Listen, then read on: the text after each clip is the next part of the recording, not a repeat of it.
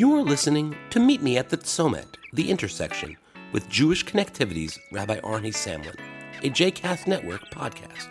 For more information about Jewish Connectivity and Rabbi Samlin, please visit jewishconnectivity.com.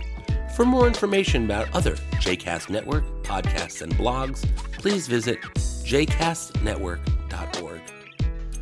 Shalom, this is Rabbi Arnie Samlin, welcoming you as we meet at the Tzomet, the intersection between life's everyday challenges and some of the Jewish texts and traditions that can help in meeting those challenges here in the JCast Network. In life, both our personal life and our professional life, we sometimes find ourselves in situations that we would describe as, my back is up against the wall. What that usually means is that we're facing a challenge, a situation in which the way is just not clear. We know that we have some problem that is chasing us down from behind us, and that turning to the left doesn't offer us a clear-cut solution. Turning to the right similarly seems to face other obstacles. And yet in front of us is that very same challenge that is now facing us head on. And we don't really find ourselves in these situations able to think clearly or to imagine what it would be like to have the problem solved and to be going through the situation and coming out unscathed on the other side. One of the things you might try to do when you face that situation is imagine not the problem that you actually are facing, but one of the most classic situations in which someone's back was up against the wall. In this case, the ancient children of Israel as they were being pursued by the Egyptians at the Sea of Reeds. Now in that situation, just like in the situation you're imagining, there didn't seem to be a clear-cut way to get through. The road to the left seemed to face certain obstacles, the path to the right seemed to face others. They weren't able to go backwards because if they tried to beat a hasty retreat, there was the Egyptian army behind them. And in front of them, head on, the challenge. The Sea of Reeds with its waters, the waves going this way and that, and knowing that they somehow had to find a way to pass through that in order to get to the promised land, in order to achieve their success.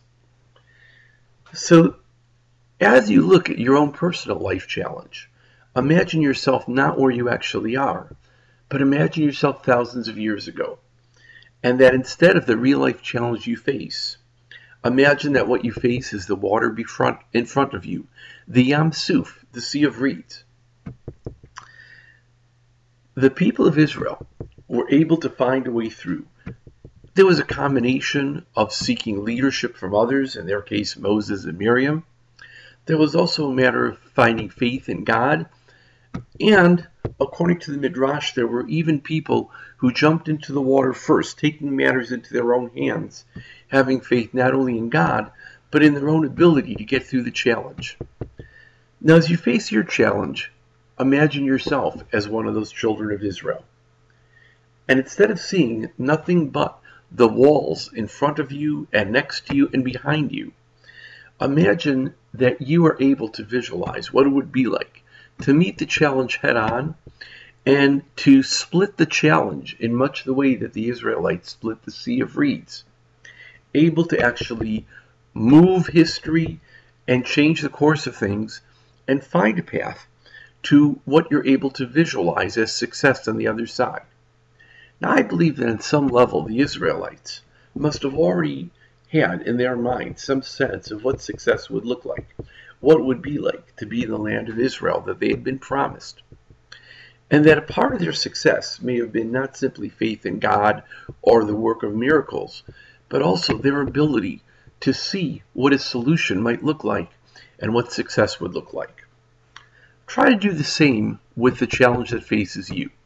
Rather than seeing yourself as boxed in on all sides, imagine that you have the possibility, with the faith in those things that you need to have faith in, to solve the problem, to split the sea, to face the challenge head on, and to split it so that your challenge becomes not the waters splashing before you, but becomes a sea that you personally are able to split and move through to get to the other side.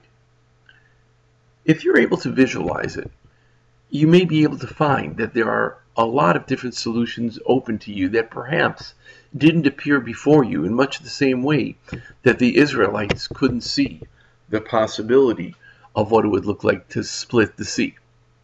Split your own sea is really what I'm challenging you to do. Think about the challenges in your life and think about ways in the past that you've been able to split seas and move through challenges in ways that you hadn't even imagined possible. Please be sure to leave your comments, your thoughts, your ideas on the Facebook page of JCast Network and on the Twitter feed of Jewish Connected. Go out there, split your seas, get through successfully, and make great things happen. Until the next time, Shalom.